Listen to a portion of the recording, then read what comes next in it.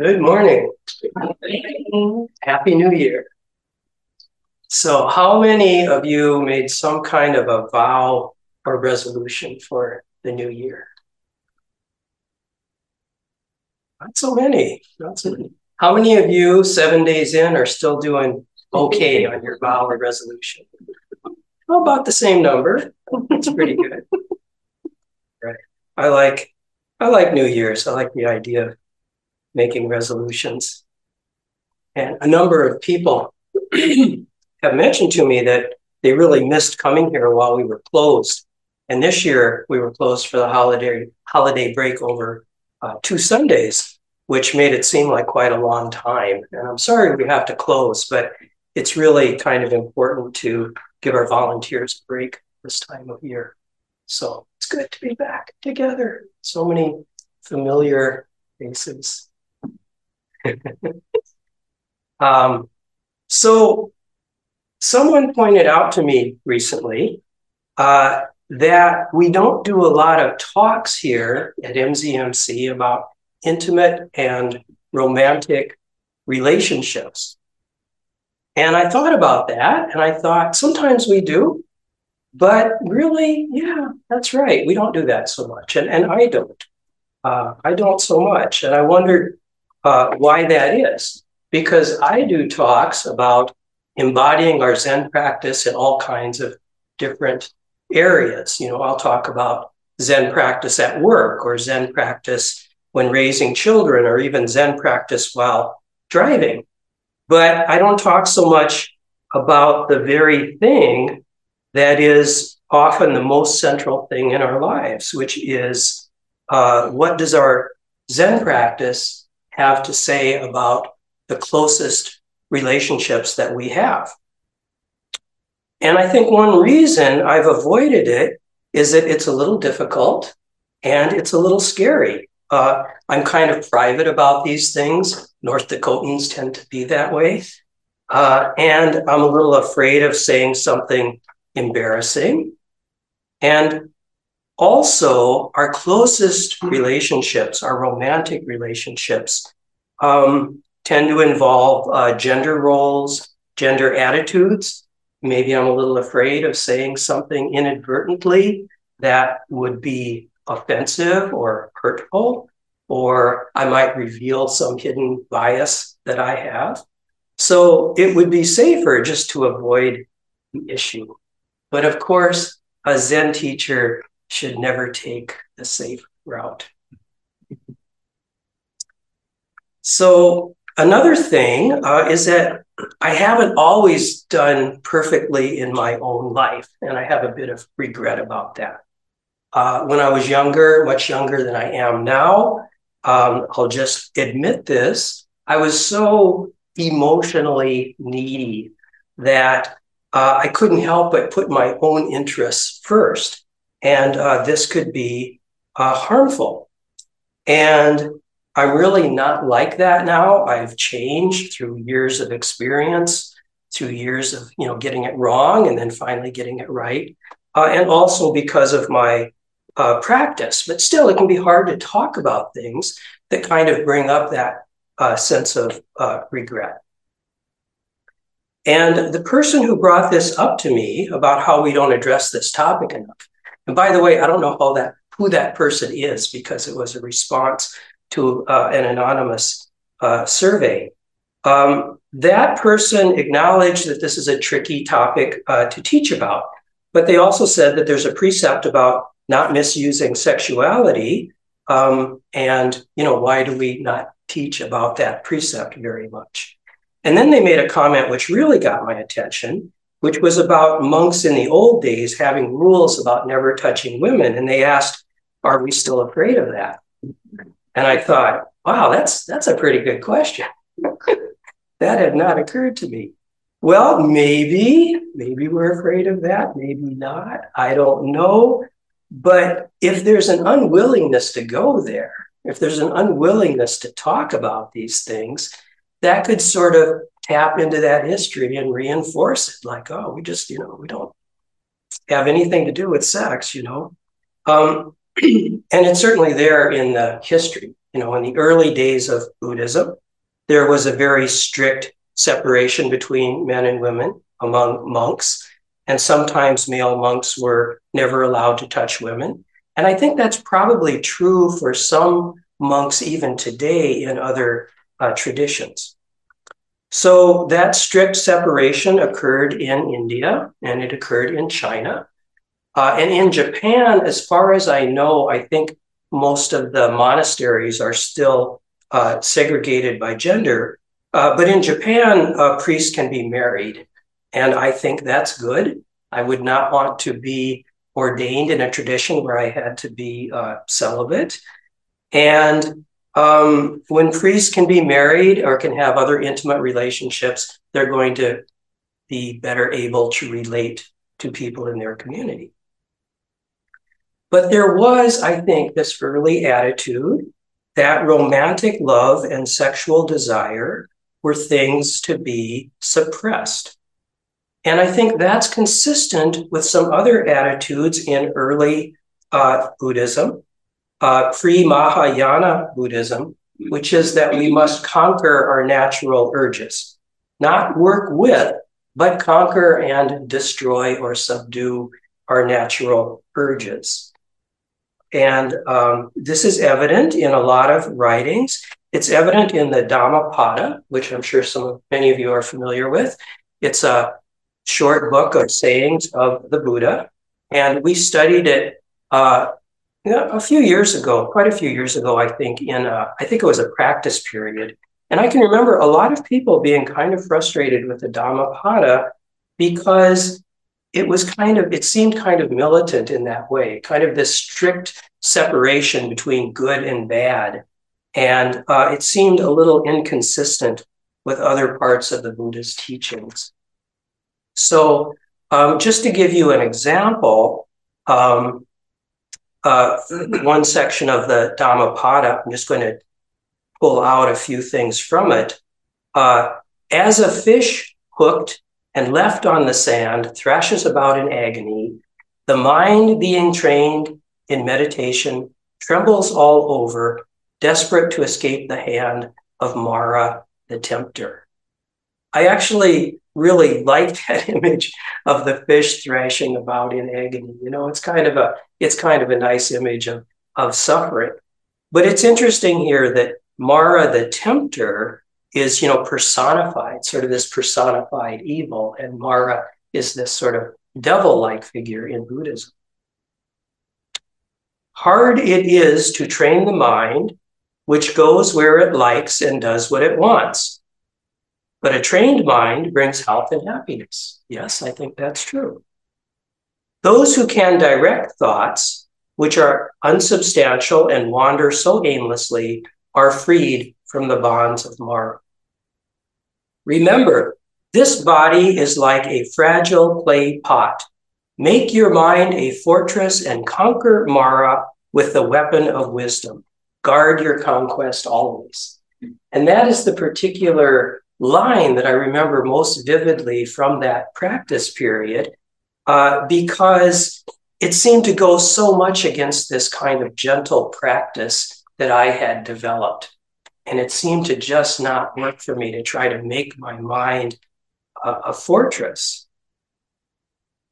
So with Mahayana Buddhism, and I'm speaking in great generalities here because there are great variations, things softened quite a lot. And we see a lot less about conquering and subduing and forcing things. And that includes the desires of the body, but also the desires of the mind, the basic desire of our mind to attach to things. We see less about subduing and destroying that urge and more about kind of working with it and giving your mind, giving your horse a large pasture.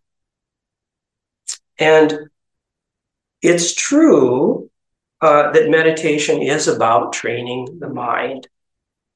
But in our meditation, in our teaching here, we tend to be not quite so forceful. It's true that mental discipline and being a little forceful is part of our practice. especially in the beginning. We really need that because our minds are so noisy.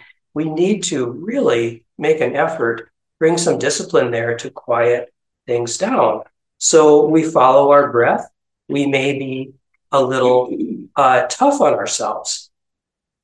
But as I've said many times, ultimately, that attitude of being militantly disciplined is not enough. And it can even be counterproductive, I think. It just reinforces the sense of the self when we do that. The sense that we have a self that is separate from everything else, and that the self needs to restrain the self, or the self needs to eliminate the self. That just can't happen. That just can't possibly work. The self can't eliminate the self. The self just has to stop talking. Something else has to be invited in that's going to talk louder than the self. So our approach to meditation can be much gentler. And I find as I continue to practice more and more that you just can't force it. And I still occasionally do that. I still get a little frustrated with myself. And I say, Ted, you've got to, be disciplined. Just really buckle down and get tough with these thoughts. And every time I do that, it just doesn't work. I may get to kind of a quieter place, but it seems to take a toll also. It seems to take a toll also. I mean, the best way to be is to just let it come and not hurry. Just let it come. Don't hurry. Don't force it. So all I can really do is ask, what is here now, again and again and again, in a way that doesn't involve the analytical mind and doesn't involve the self always going forward and trying to do things. The self has to step back.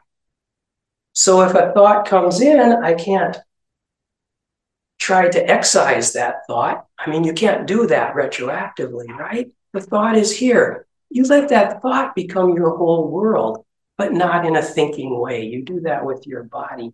I know that sounds pretty vague, but you accept that thought with your whole body. You can feel it. You can feel what your mind is doing and the impact of that without actually indulging the meaning of the thought.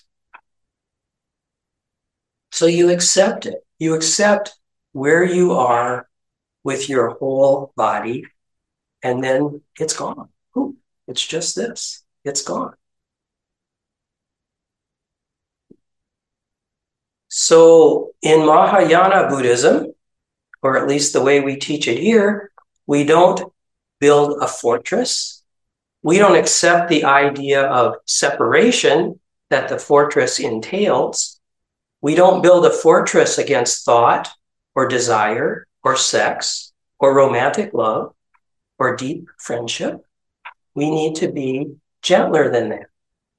We have to acknowledge the reality of our lives. So we practice with these things, not against them. And so we bring Zen practice to romantic love, and that is not easy. And in my experience, practicing Zen in the midst of romantic love or with anyone that you're really close to, like your siblings or your children, is probably about the hardest practice of all. Because our love for them is so intimately bound up with our own needs. It's almost impossible for us to separate our interest from the interest of the loved one. And it seems like the very definition of romantic love is that it's about two people of whatever gender and whatever situation sharing and satisfying mutual need. That's what it's about. I mean, I suppose ideally, romantic love would be 100% about just giving to your partner, being nothing but generous, indulging your own needs, not at all. But come on, that's not really the nature of it. It's a mutual thing. Romantic love is about desire and satisfaction of desire. And if you've heard that phrase before, that's from the Four Noble Truths. And it sounds like, whoa, romantic love must be just totally outside of the Four Noble Truths, right? So the Four Noble Truths, the most basic teaching of the Buddha, that there is suffering, there is dukkha. Suffering is caused by desire. We can end our suffering by ending our desire. And there is an eightfold path for doing this. So what happens when we apply the Four Noble Truths to romantic love? Well, first, there is suffering. Yes, there is. Love hurts. I have suffered. I have thought at times that I was probably just going to die. I have thought that because of a breakup, my world was destroyed and it would never be the same again because love ended. And in the midst of love, when I was younger, I hurt so bad because my needs were so strong. And so my partner suffered too. Second, suffering is caused by desire. Well, that is true. It's our need and the disappointment of not having that need met that causes suffering. And if we vowed never to love, well, then we wouldn't suffer from love. But of course, then we'd be very lonely. So you can't avoid the hurt. It's going to happen one way or the other. But third, you can end suffering by ending your desire. Okay, here's where I might depart from the Four Noble Truths a little bit, if I may say something so radical. Because I personally am not going to end my suffering by ending my desire. I'm not going to vow never to love. I'm not going to become celibate. I'm not going to get a divorce. I'm not going to try to suppress that part of myself that has brought so much beauty and love and pain and joy and life into my life. I mean, the third noble truth does apply here and applies very well to an extent because we can mitigate our desire in order to do less harm to ourselves and others. We can have a sense of ethics and a strong self-awareness and cultivate compassion and just try to be a good partner and not be carried away by our own needs. So the third noble truth applies pretty well, but it doesn't apply completely, at least not to most people leading a lay life, because we can't take it so far that we're going to say that we're going to try to end our desire. I mean, some folks may do that, and that's fine. Some monks may do that. Some lay people may take that approach, but most people will not. So I don't want to say that romantic love is wrong. I want to fall into it. I want to fall into it all the way. And I don't want to feel badly about doing that. And I think this fits Dogen's view, the view of Soto Zen, which I've mentioned so many times. We can get stuck in the world of form, believing that everything is real, that all things have a separate existence. We can be so much in love that we're just sort of blind to interconnections and forget all needs except our own. We can also get stuck in the world of emptiness, believing that none of this is real and none of it matters. So we don't need to engage in it, or we don't need to worry about it, or we can do whatever we want. Or we can go on to the third step, which is being present in this vivid, confusing, juicy life where we go beyond distinctions of form and emptiness. And that's where we practice. We play in this world. C.W. Huntington Jr. in his book, The Emptiness of Emptiness, isn't that a great title? He says, what is false appearance for the average person bound to reified concepts is mere appearance for the bodhisattva. He writes very densely, so I'll read that again. What is false appearance for the average person bound to reified concepts is mere appearance for the bodhisattva. So false appearance, if we're carried away by all of this and we don't see interdependence, it's a big problem. But if we see all of this and interact in it with some awareness and a sense of interdependence and are really vividly present in this messy world, then that's the bodhisattva path.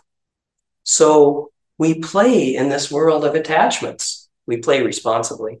We don't destroy our attachments and we don't indulge them either, but we learn to see things clearly through that lens of interdependence.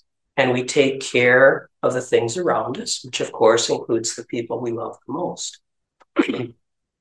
So there's a difference between being lost in the world of form and just running amok and being present in the world of form with an understanding of formlessness, which is another way of saying interconnections.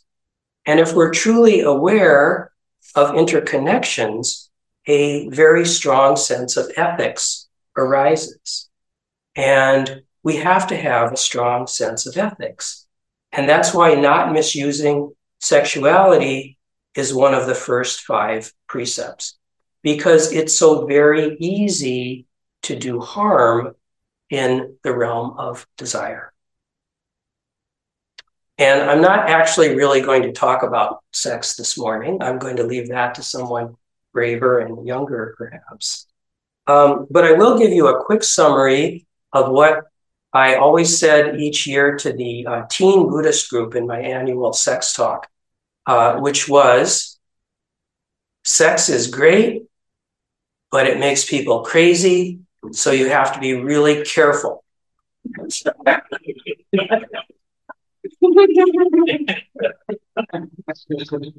So, yeah, because it's really easy to do harm. And those of you who have come to Zen practice when you're really quite young, I think, are really fortunate to have this practice. And I think you're also fortunate because there's so much more understanding now about how to avoid doing harm in relationships. And young people seem to take that very seriously. I think that's a wonderful thing. Ethics is deeply ingrained in Buddhism. It's absolutely essential to what we do. If you think you're enlightened and that puts you beyond ethics, you are simply wrong. Awakening should make you more ethical, and your ethics should arise from within you, not from a set of rules imposed from the exterior, although we do need those rules as well.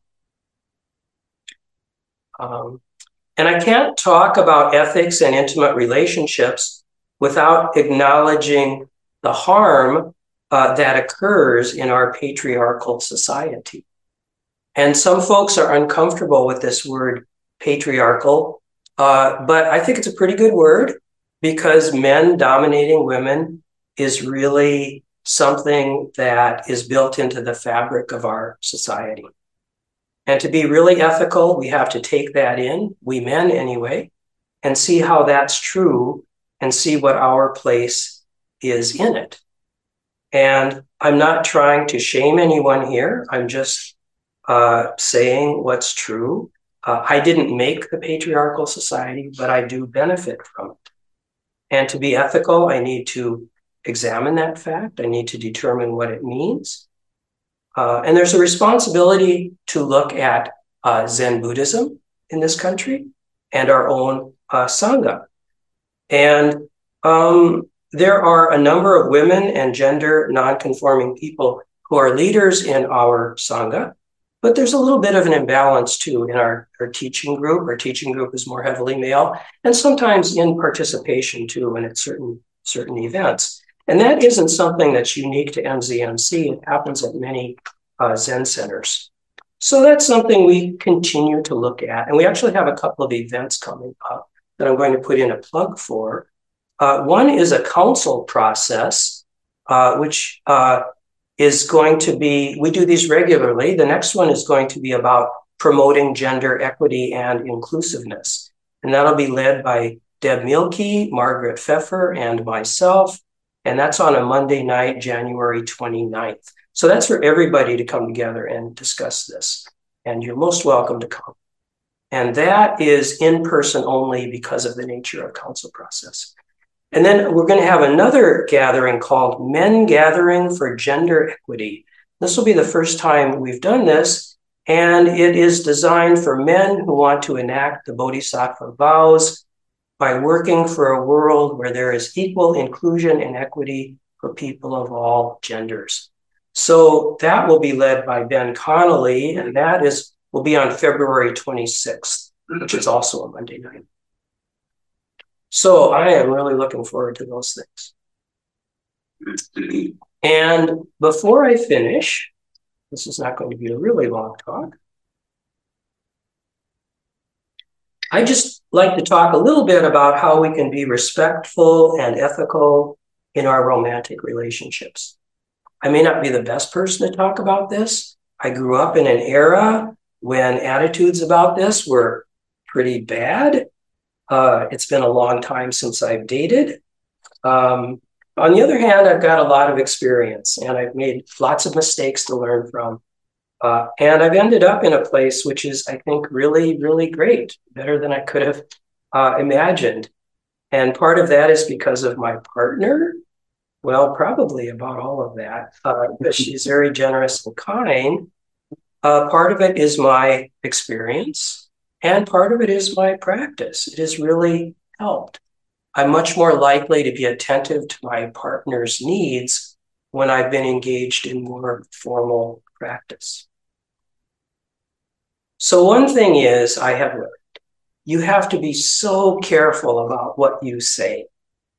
This is like right speech squared, or maybe cubed, because we may be likely to just say something, more likely to say something quick and hurtful with our partner than we are with anyone else.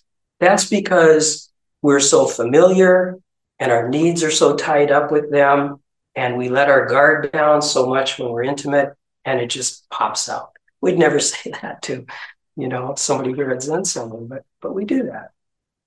So, and it's easy to get kind of riled up because of need and desire. So be ever so careful. Don't say things that you later want to unsay. Listen to that little voice. Sometimes there's that little voice. It's so subtle. It's like, you sure you want to say that? And you hear it and pay attention to it, because you can never, ever unsay something hurtful. It's out there for all time. So if you see that you're getting to that point where you might indulge in some hurtful talk, try to just stop. I'm not saying don't be direct. I'm not saying don't be plain. Directness is needed too, but don't be direct in an unnecessarily hurtful way. Another thing is really give your partner a lot of room. Trust them. The more room you give them, the better it'll be. As a person who is engaged in kind of clinging behavior, I've really seen the wisdom of that. Also, in a relationship, you have to be very careful and very deliberate about how much of yourself to give up. And this is kind of hard to talk about, I think, but an understanding of interdependence says to really be with somebody, you really have to give up a lot. You really have to welcome a lot in. You really have to compromise. It's pretty hard to maintain all of your own habits and preferences and still share your life. And for me, because I'm in a deep relationship, I feel like I give up about half of myself, and I am happy to do that. I am happy to let about half of myself be defined by another person. But that's a lot. That's a lot. And of course, you have to be careful and not give up too much of yourself. And you have to have the wisdom to surmise how much of yourself it is healthy to give up. So you hold something back. You don't stand for mistreatment or abuse, If that's happening, please get some support, talk to someone, and address that issue. So it's good to ask, am I giving up too much? Am I giving up too little? And of course, gender is relevant to this question too.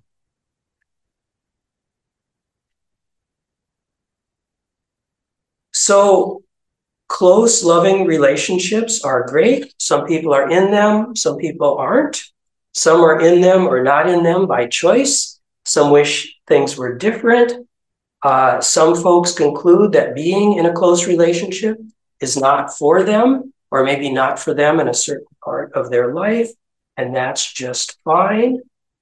For those who haven't made that conclusion, I kind of urge people, if it comes up, to kind of, get out there and give it a try. I met Kathy online, actually, it was on eHarmony. This was 17 years ago, and eHarmony may have changed since then, but it was really good.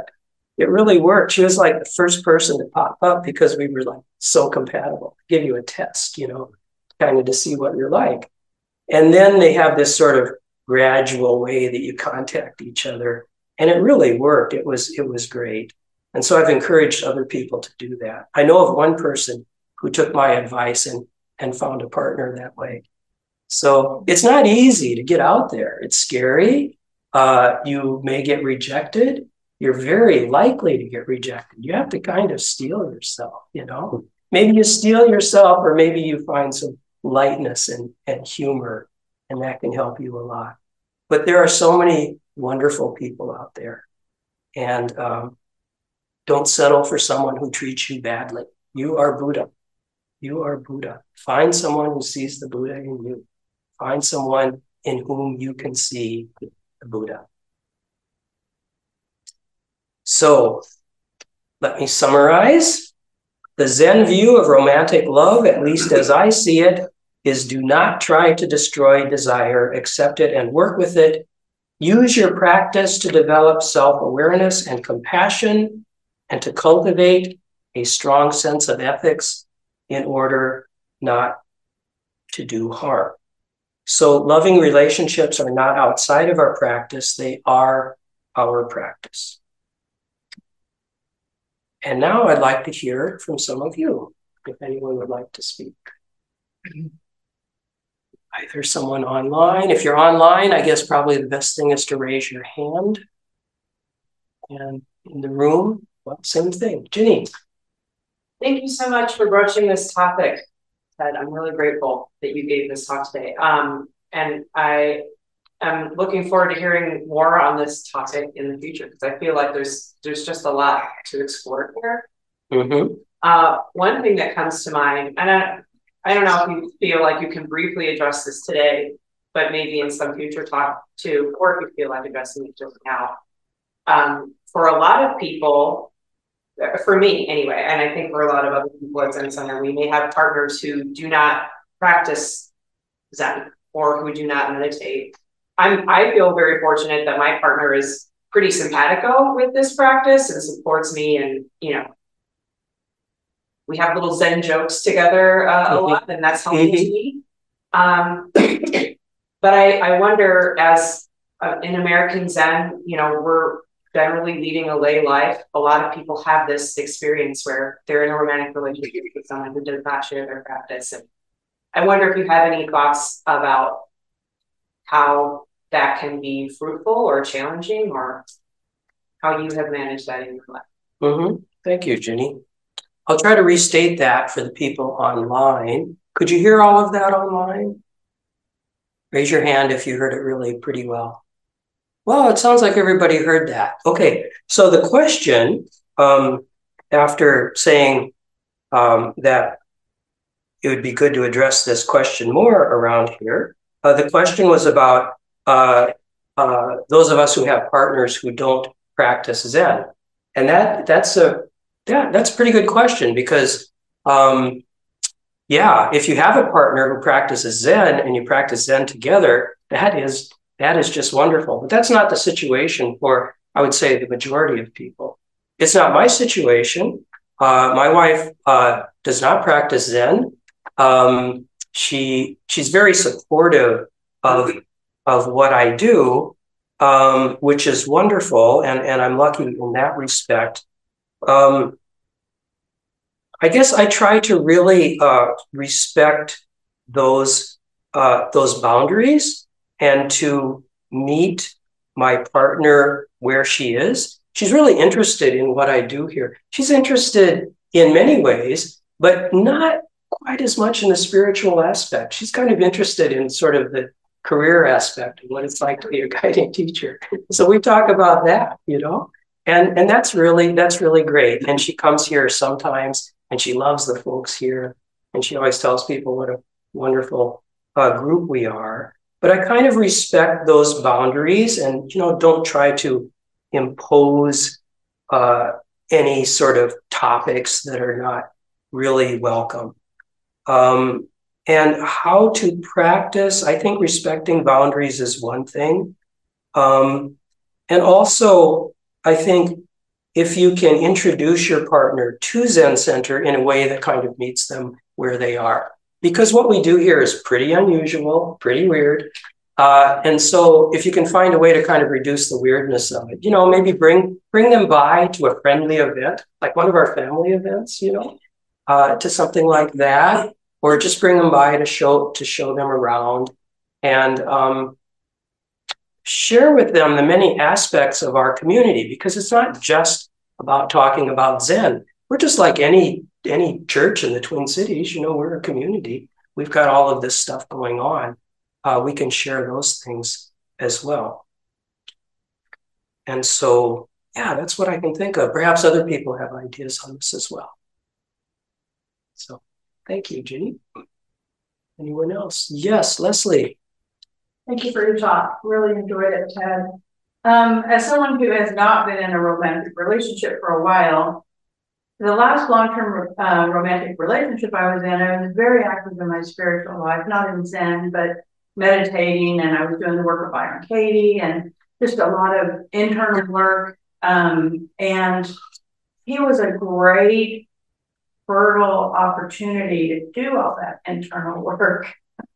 And I found it to be really valuable that way, even though there were a lot of things, because he wasn't involved in a spiritual path, conscious one anyway. There were a lot of opportunities for me to look at myself on my expectations and my reactions and all of that. So I find romantic relationships hold a really special place for growth in some of those areas, and to do shadow work, to see the shadow of yourself coming out when they don't meet your expectations. But right now, where I'm seeing a lot of that is with my kids. You talked a little bit about that. And I'm real involved in their lives and in my grandchildren's lives, which is wonderful. But it is, again, it's an opportunity to see where I'm not being Zen or not, I'm engaging in my desires rather than what is. And when you started the talk, it reminded me of Ram Dass's thing, his saying that if you think you're enlightened, just go spend a weekend with your family. Yeah. When you spend everything with your family, it's quite an interesting experience. So anyway, since we've all of us had, probably many of us have had weekends with our family over the last month, or time with our family. And I did. It was good to see where I could practice. And I think it's important too to look at, for me, it's important to look at how I've improved in some of those areas where I'm not reacting and I'm rather sitting and listening and then acting from that place. So again, thank you for your talk. I think it's a great opportunity to look at our practice. Yeah, thank you. That was a that was a great comment, and I can't repeat it all for the online audience. But one thing you mentioned was doing internal work about relationships, and also doing internal work like not from a Zen point of view, right? And you mentioned one particular Byron Katie. Yeah. Mm-hmm. That's a lot of internal work in relationships. Yeah, right. right. And you talked about practicing with family. Right, right. Zen practice is hardest with the people we love the most, and that is most dramatic when you go home for Thanksgiving, right? Home for Christmas. Not for everyone, but for a lot of people, like you have to kind of steel yourself before you do that because it gets complicated. All right, thank you.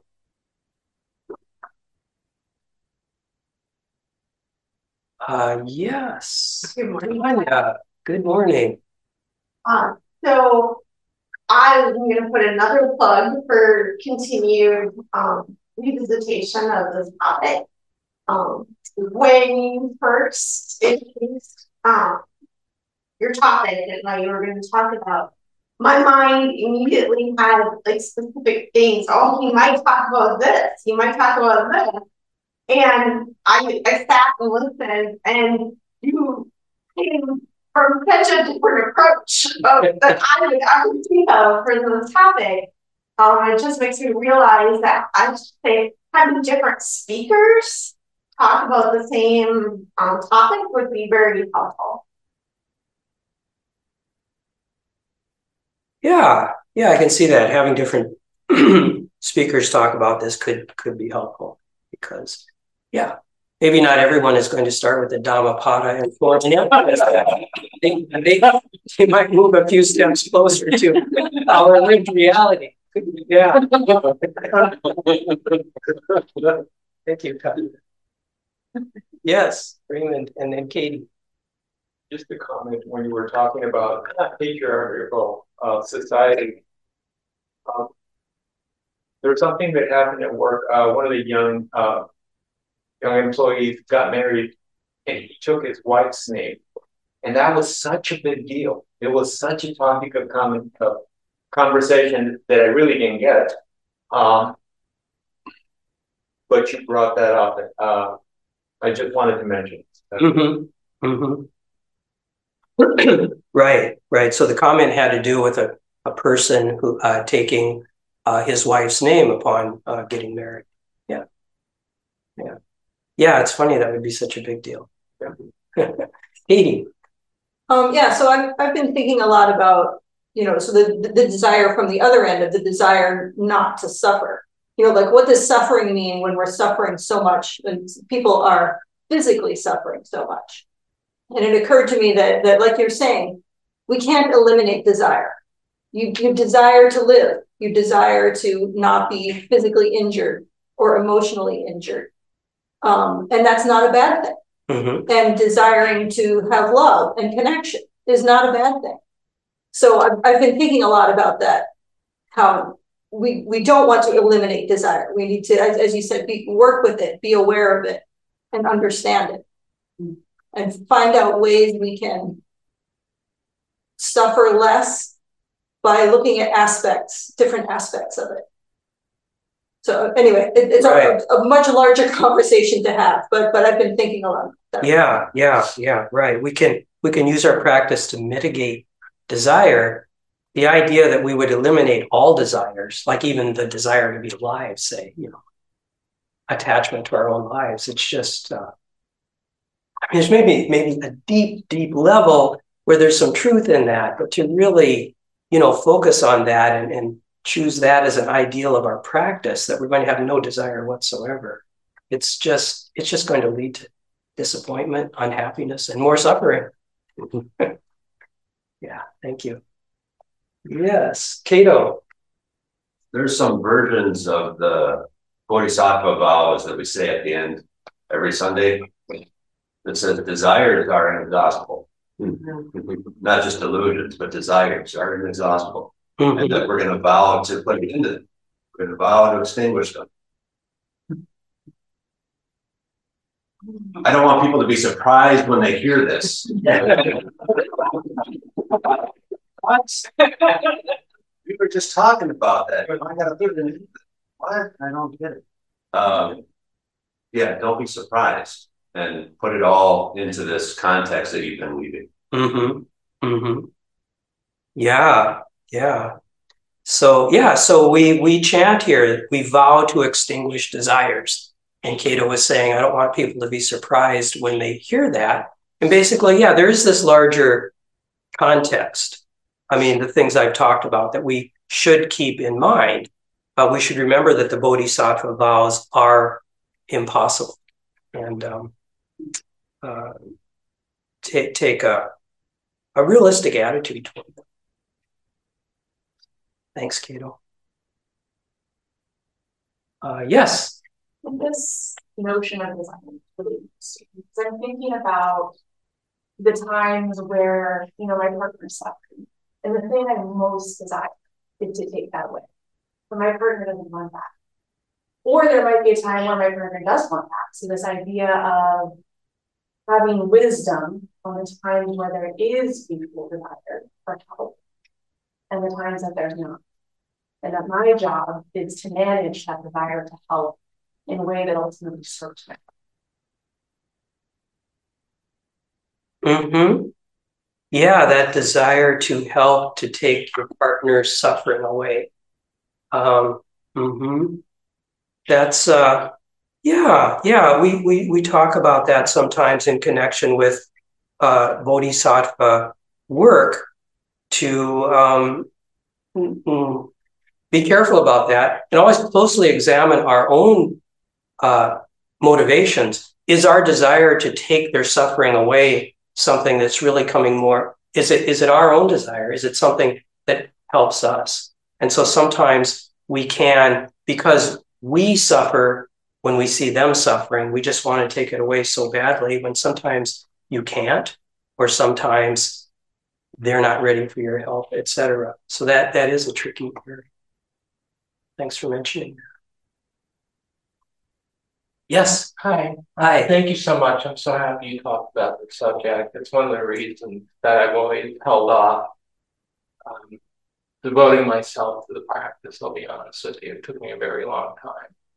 I've been coming here for 3 months. And I think I got to the point because, you know, I've always been interested in it. And, but because I'm queer and I'm transgender, and I didn't come out until I was like 38, you know, it's like the idea of having to eliminate certain things about myself is very threatening.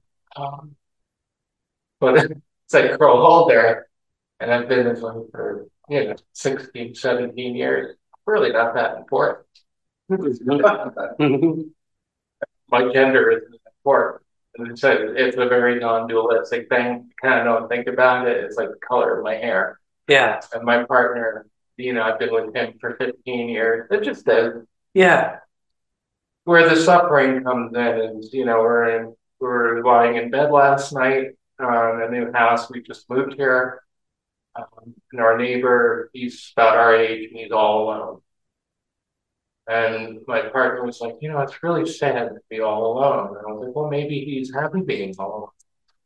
And he was looking at my partner and said, well, I don't like to be all alone. And I'm like, I don't like to be all alone either. And basically I said, but eventually one of us will be alone. And that's the hard part about intimacy. You know, it's opening ourselves to the fact that eventually one of you will be alone. Yeah. Yeah. Yeah. Well, eventually, yeah, I'll just repeat that. It's a very hard thing about having a partner, knowing eventually that one of you will be alone. And that's part of the great risk, you know, when we fall in love. It's just you open yourself up so much. But I don't know, that's life. That's what we do, isn't it? Better to have loved than lost. Yeah.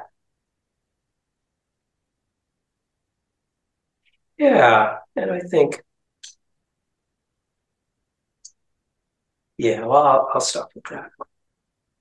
So, okay, Leo, and one person online. And then one person online, and then we'll probably have to wrap it up. Leo. I think sometimes religion gets in the way of the continuity of the species.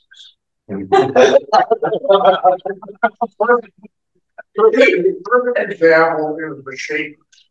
The Shakers came over here from Europe, late 1700s. They were an offshoot of the Quakers. And at one time in this country, there was probably 20 to 30,000 Shakers living in these communities.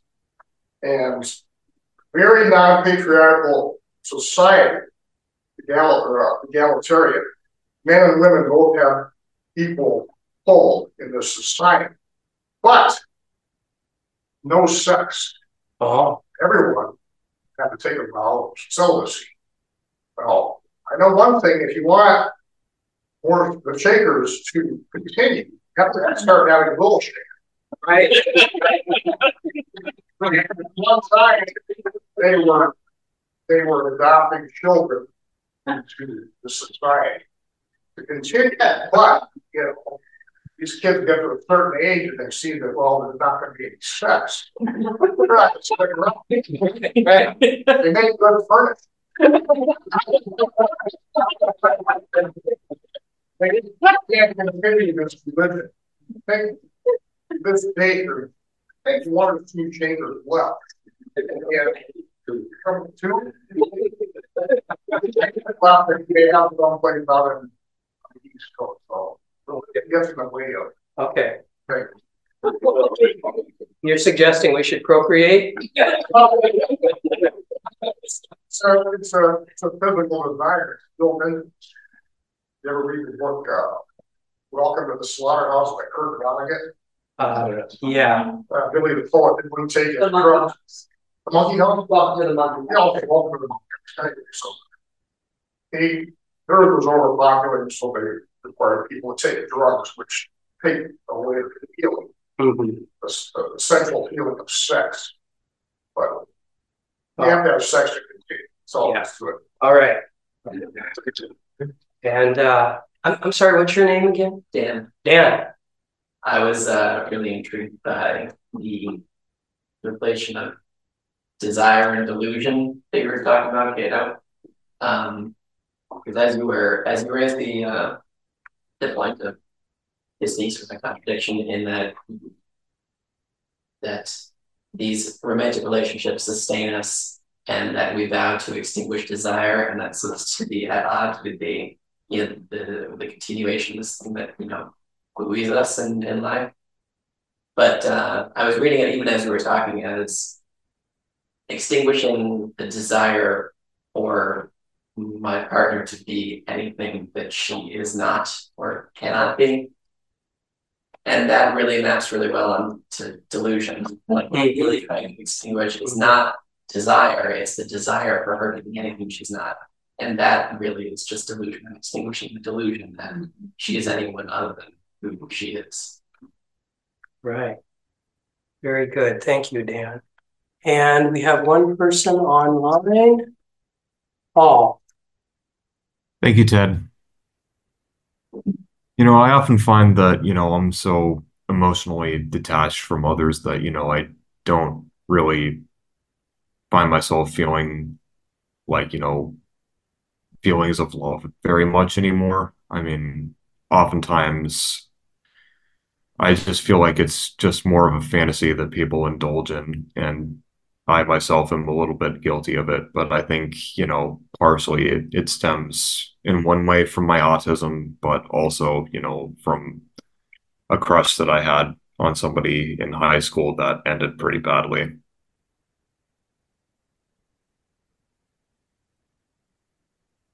Mm-hmm. Mm-hmm. Well, thank you. Yeah. Yeah. So emotional detachment stemming from autism. And I think that is just a very good comment to remind us that there are all kinds of approaches in this area. And we shouldn't make any assumptions about how people are. And I know my talk, it comes from my experience. So it's pretty heavily weighted toward my experience, but it's certainly not the only way to see things. And there is an incredible, beautiful variety in the world of approaches to romantic love, and certainly no one that's right or better than the others. So, okay, we better stop. So we have time for some announcements here. Thank you, everyone.